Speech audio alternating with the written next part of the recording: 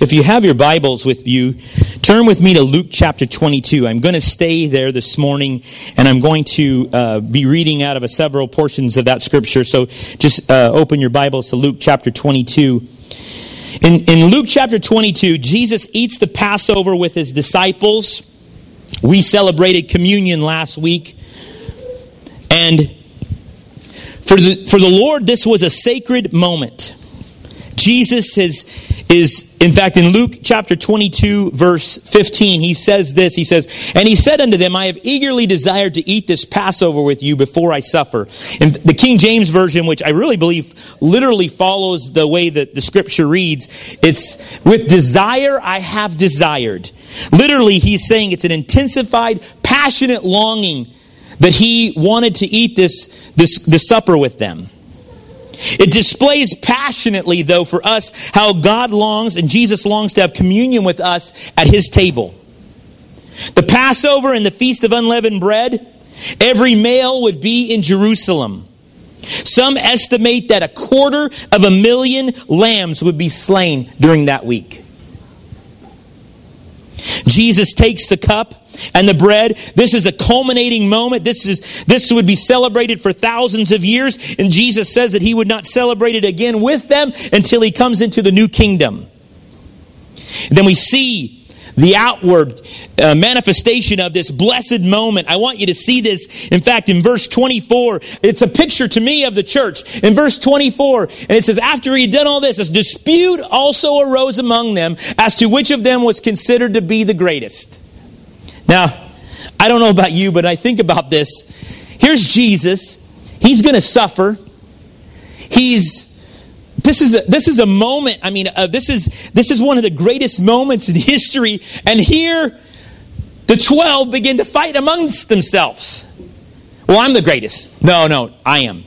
And Jesus had to have a sense of humor, because in the midst of this, you're thinking to myself, well, how in the world how could they become contentious at this place? Jesus is going to die a horrific death. He's going to pray with such passion that it would be as though he's sweating great drops of blood. Really, this group is going to set the world on fire. I think to myself, this is the plan that God is using for all humanity to be saved? Wow.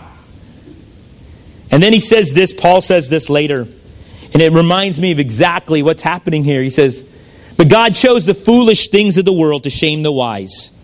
God chose the weak things of the world to shame the strong. God chose the lowly things of this world and the despised things and the things that are not, to nullify the things that are, so that no one may boast before him." In fact, he says in the verse just before this, he says, "Brothers and sisters, think what you were when you were called. Not many of you were wise by human standards. Not many of you were influential. Not many of you were of noble birth." God says, I'm going to use these things that the world would just throw away, use as refuge.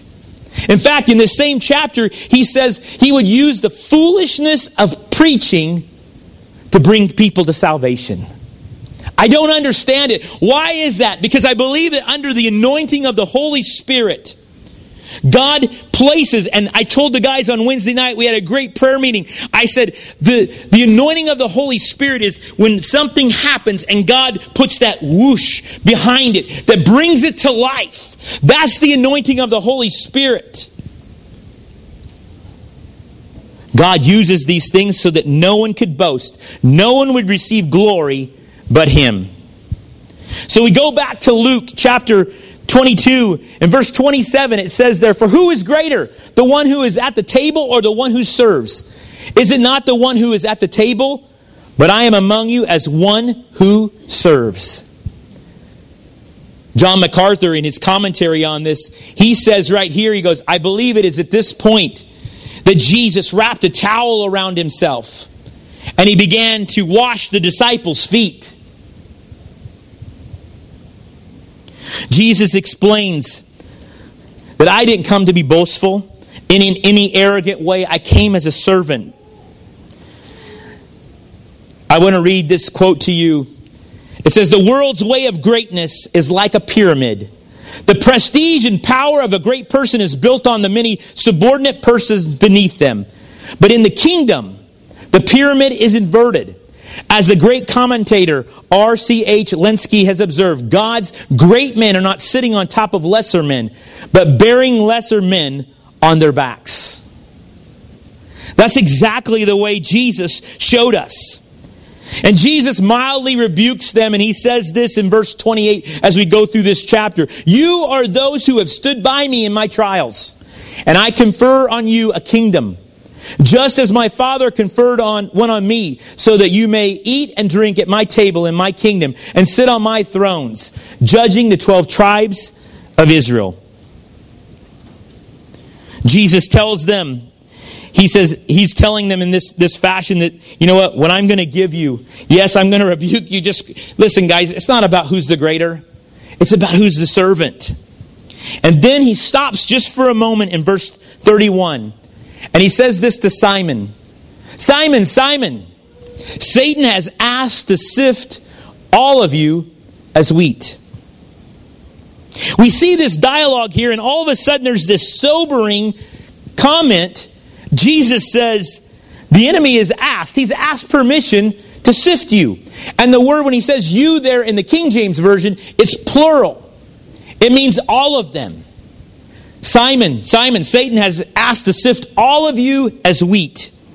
It reminds me of something that took place back in the Old Testament. We see this conversation between Satan and God, having this conversation about me. Could that be possible? That God is saying, that the enemy is saying, listen, let me talk to you about your servant Greg. He says this about Job in Job 1:8. It says, then the Lord said to Satan, have you considered my servant Job? There is no one on earth like him. He is blameless and upright, a man who fears God and shuns evil. We look at Job as this isolated story. It can't be connected to us. See, we have salvation in Christ. We have a new covenant. This couldn't happen to us. But see, here in the New Testament, we see that it's connected. You're going to see this dialogue. And let me read it to you just for a moment. The rest of this little portion of Scripture in Job 1:9. Does Job fear for nothing? Satan replied. Have you not put a hedge around him and his household and everything he has? You have blessed the work of his hands so that his flocks and herds are spread throughout the land. But now stretch out your hand and strike everything he has, and he will surely curse you to your face. The Lord said to Satan, very well, then everything he has is in your power, but on the man himself do not lay a finger. Then Satan went out from the presence of the Lord. The place of testing answers this question. Do you serve God for only what he gives you? Or do you serve him because he's God? For the disciples, or any disciple, we must count the cost before endeavoring down this road. Jesus warned us of this. We get excited when we see someone come into the kingdom, but then we forget that we need to have them count the cost. Before you sacrifice yourself to Christ, there's a cost that has to be paid with that. And part of that is this, that the enemy has the right to be able to demand to sift you. Otherwise, he would have never been able to do that. Satan has requested to sift you as wheat. This is a testing. All of us who've had a relationship with Christ, and we are a follower of Christ, a disciple of Christ. But see, here's the problem. Many of us have spoken, confessed, but now everything we've said will have to be proven. When he says he requests to sift him, the implication is that he has the right to do so. I wonder, back to the original sin, that if the enemy's right to us to demand this is because of Adam's sin, original sin, now he can say, let me check on this. But again, God is the ultimate authority. The enemy can't just do as he pleases. He has to ask permission. But as though he has that ability to be able to do that. D.L. Moody said it like this, and some have made confessions, walked in the blessing. And here in this challenge of Peter, D.L. Moody says it like this: there is no one beyond the reach of the tempter. Keep that in mind. Life may run smoothly for a while, but the testing time is coming. Interesting about this whole time, Peter says in this chapter in verse 33, "But Lord, I'm willing to go with you to prison and even to death." He makes this confession. Listen, I'll do anything. I'm with you, God. Peter would confess the right words, but he would be challenged shortly. Peter typifies the Christian of today. I love you, Jesus. And then the trial comes. The testing of our faith is a New Testament promise. I want you to know this in James 1:3. It says, because you know the testing of your faith produces perseverance. I don't think he meant me. I'm a blood-bought, faith-confessing, new covenant, believing, walking Christian. I am past that. I have rebuked that. I don't even have to accept this. I refuse to believe this. Then I'll tell you this. It's going to come. 1 Peter 1:6 and 7 says it like this. So be truly glad. There is a wonderful joy ahead. Even though you have to endure many trials for a little while, these trials will show that your faith is genuine.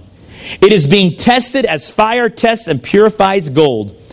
Though your faith is far more precious than mere gold, so when your faith remains strong through your many trials, it will bring you much praise and glory and honor on the day when Jesus Christ is revealed to the whole world. See, the reality is this. If you're a disciple of Christ, it's not if, it's when am I going to be tested. David said it like this in Psalm 17:3. He says, you have tested my thoughts and examined my heart in the night. You have scrutinized me and found nothing wrong. I am determined not to sin in what I say.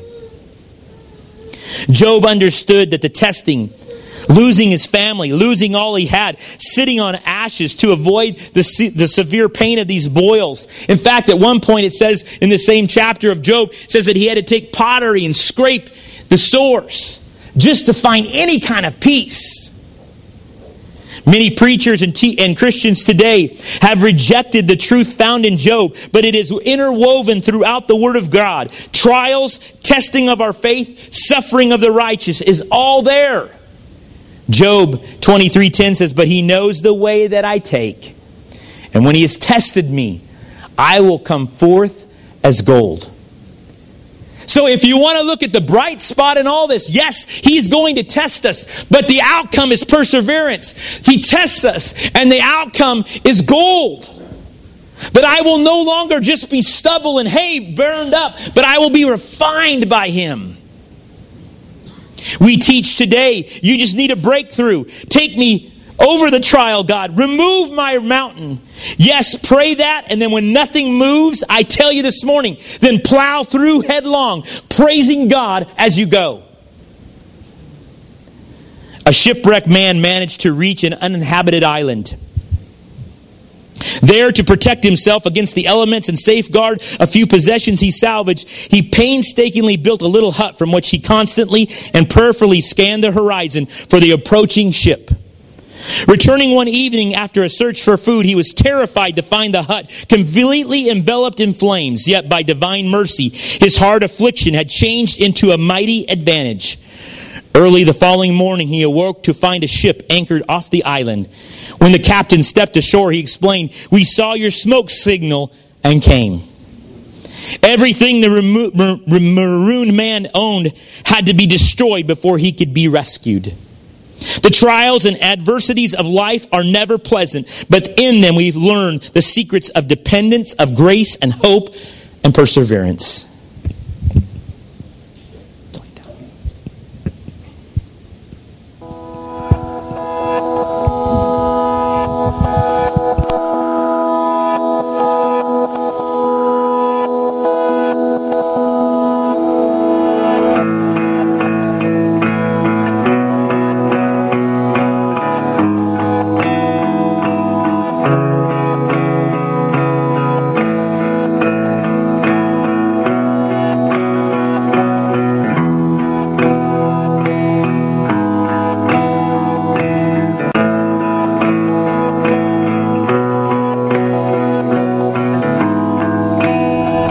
When I first got into ministry, I thought I knew a lot, and And it really is over the years that God humbles you. He sometimes even humiliates you.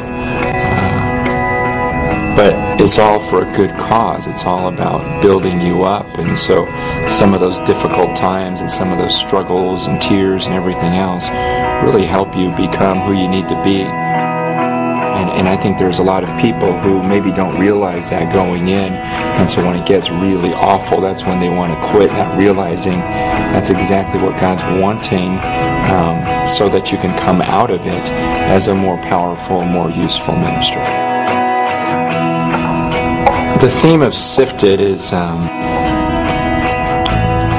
so huge to me because God is so true when he talks about how he humbles those who are proud and he exalts those who really humble themselves. And I've just seen some supernatural things over the years, God's blessing like just poured out on someone as a result of that type of humility that the Holy Spirit did in that person's life. And then the other side is I've seen a lot of pain of people that have gotten angry at God and were angry at spiritual leaders who are trying to help them out. And you just see this bitterness grow, even though they say it's not there or whatever, but it affects everything, not just these blessings of God, but you can see it on their faces, their countenance changes. It's amazing what God can do when a person is broken and humbled, and the change that the Holy Spirit can place on that person's life. But on the flip side, it's also very scary and sad what he does with those who are proud. The general rule of my life is, Jesus, I really want to be like you, and I know I cannot be like you unless I go through some of these difficult times, unless I am tried. And it might be a little difficult to hear some of these things, and we may have to deal with some issues, but we believe when we come out the other side, we're going to be that much closer to the Lord and that much more effective for ministry.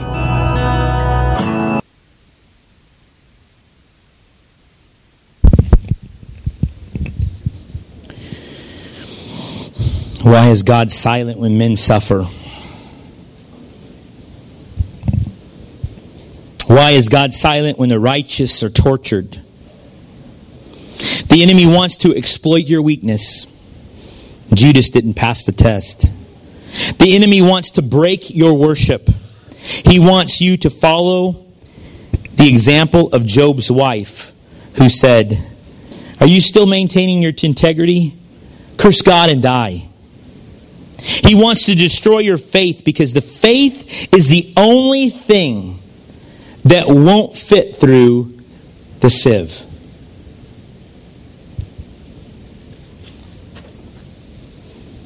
This morning, if you're being tested and you're being tried, glorify God because you are a threat to the kingdom.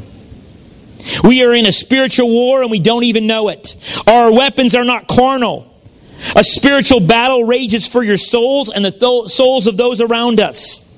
As we watch Peter's life, Peter a short time later would be asked to watch and pray as Jesus was praying on the other side. He says, pray and watch because you're going to fall into temptation. I prayed about that Wednesday night when I said, the problem and the difficulty I have is my flesh. I said it last week. I said, our flesh is weak, but our spirit is strong. But the reality is it's opposite of that. My flesh is strong, and I resist the spirit because my flesh always wants to be out front. Peter, like us, was full of the flesh. Remember when Jesus is about to be taken away in the same chapter? He pulls out a knife and he slices a man's ear off. He says, Lord, I'll take care of this for you. And Jesus has to stop the whole process and pick up the man's ear and put it back on. But Peter looks like us. He's up and down. I'm all for you, Jesus. Where'd they go? I love you, Jesus. The trial just broke me. See, Peter is ready and willing. He says he'll go to jail and even death. He defends Jesus. It would look honorable, but it's undiscerning. He's acting and engaging, but it's not by the Spirit of God. It is in this season of sifting that God removes the rough edges. He takes me out of the way. Those character issues that have bogged us down, that have kept us from intimacy with God and even others, that has stunted our growth, is spiritually speaking. We don't see it. Maybe our spouses see it. They've told us. You've heard that comment, but you ignore it as, oh, they're just being critical. They're just judging me. See, these things God wants to break off of us. He was using Peter as an example, that fleshly character that had to be destroyed. I love the way John Piper says this. He says, there are two implications from this important in our lives. One is that Satan has a lot of power in this world. Jesus calls him the prince and ruler of this world.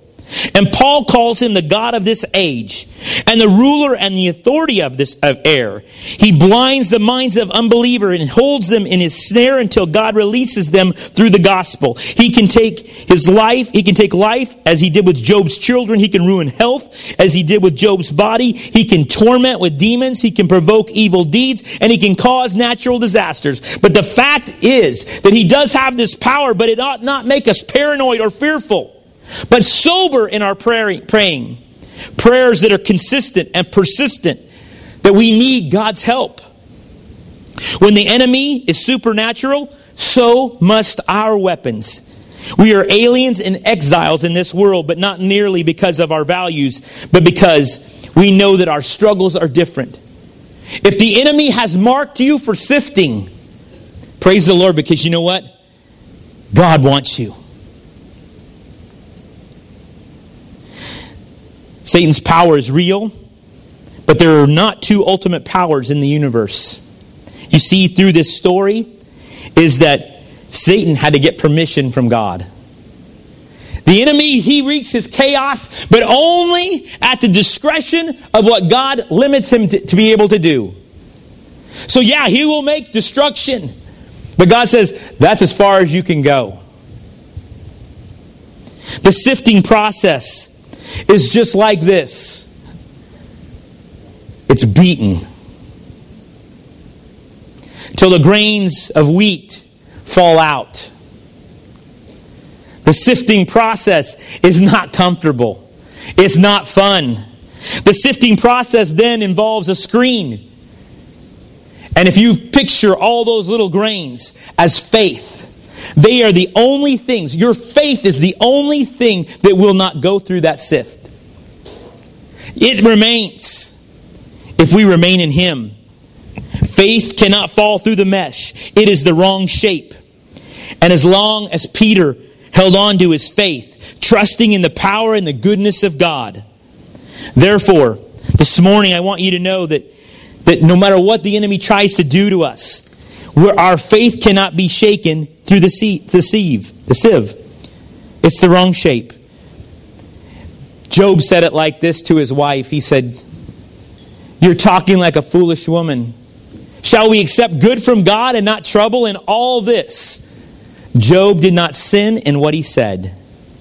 See, your enemy, the devil, prowls around like a roaring lion, seeking someone to devour. We resist him in our faith. We stand firm in our faith.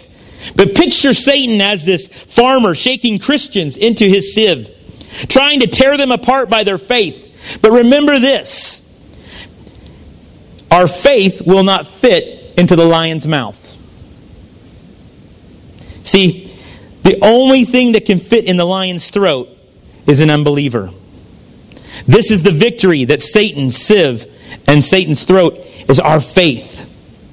I'm reminded of Peter as he was going through this whole scenario. Jesus tells him, "You're going to deny me, not just once, but 3 times." I'm thinking about these words that Jesus had told him sometime back in Matthew. He said, "But whoever disowns me before others, I will disown him before my Father in heaven." I think about Peter, reminded of these words that Jesus spoke to him, and then Jesus dies and he never gets to talk to him again.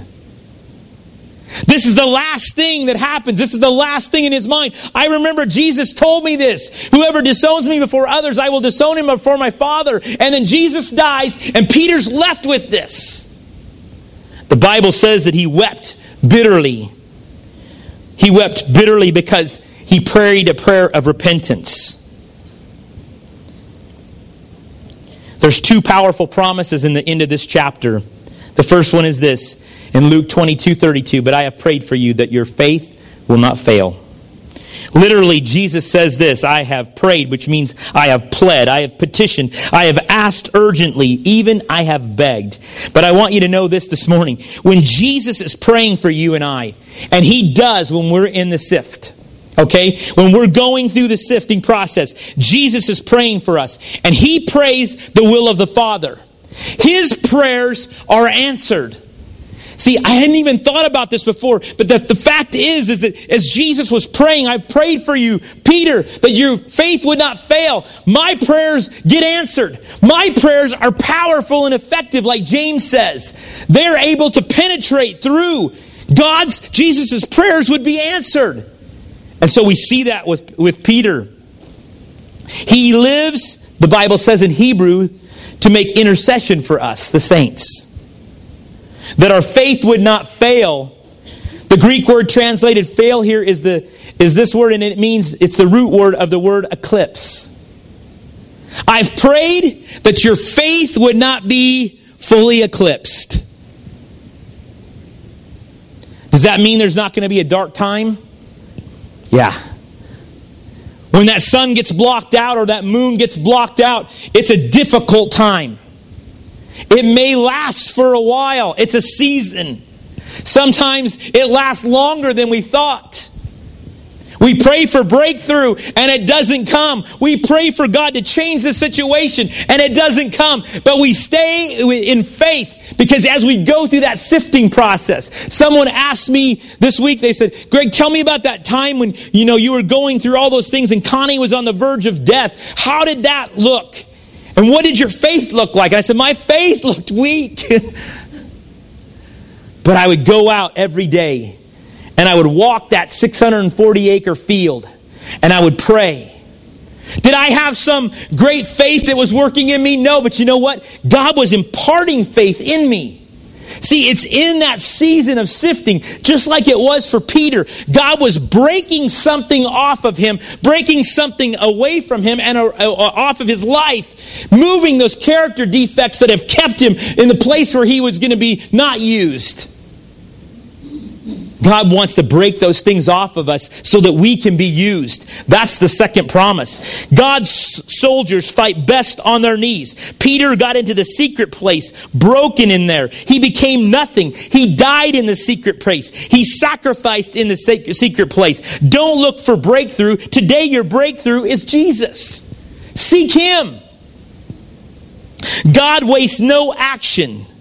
I want you to know this morning, the second part of this is this, that God wastes nothing because the strengthener becomes the strengthened. Here he says this in the last part of that verse. And when you have turned back, Peter, strengthen your brothers. The strengthened becomes the strengthener.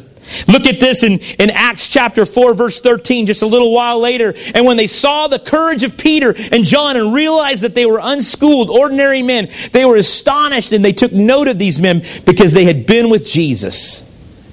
See, it was the encounter with Jesus. It wasn't some outward expression of faith. It was them being alone with God. They got in the secret place. They got on their knees. They got alone with God. It was in that place that the dynamic changed. That Peter became broken before God. It's in that place of humility like Francis Chan was talking about. It's in that place where I'm broken and I feel like I'm weak. He says, that's when you can become strong in me. God wastes no action of Himself or even the enemy. No trial, no temptation, no test is ever in vain. God uses the least of these things for our benefit. If you have been selected for sifting this morning, thank God. You have finally caught the enemy's attention. Maybe you've been adrift. Maybe you've been walking in something else that you didn't understand. Your selection of sifting means that God has special plans for you. Don't delay. Don't waste the opportunity to learn, to grow through this season. But get on your knees. Get alone with God. Get in the secret place as Paul did. Repent before Him and say, God, I'm willing to do whatever it takes. Because the one that gets broken, God becomes the one that becomes the healer. He wants us all to know that. Some of you guys have been through difficult situations, dire situations at times. Maybe you're in it right now. Maybe you feel like, man, I just don't even know which way to turn. It's difficult. If you could come.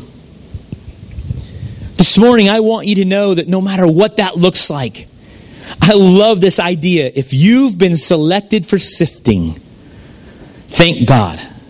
Thank Him this morning. Say, Lord, thank you. This is going to be difficult. See, Job, he had a choice. He could either praise God and curse God and do exactly what his wife said, or he could get on his face, and that's what he did. He got on his face and he sought God in the dust. This morning, God's calling all of us. The promise this morning is just that. The promise is the strengthened one becomes the strengthener. The promise this morning is that Jesus is praying for you. Man, that to me is powerful. That's better than any of us. We can bring the leadership up and pray for you. The best thing is that Jesus is praying for you. He's on your side. He's saying, I'm praying for you. My prayers get answered. Stay strong. Don't let your faith fall through that sift. Hold on to it. This morning, I'd like you to bow your heads. Heavenly Father, we just thank you this morning. God, I know that your word does not return void, and I don't know this morning who this message is for. Probably me.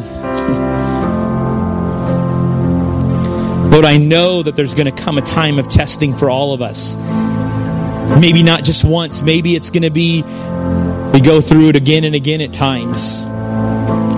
But Lord, that we would hold on because Jesus is making intercession for us. And though the sifting comes, Lord, you're trying to purify us as gold. Lord, I thank you for that this morning. I thank you for your promise. Lord, I pray this morning that we would be able to walk in strength and the power that you have given us.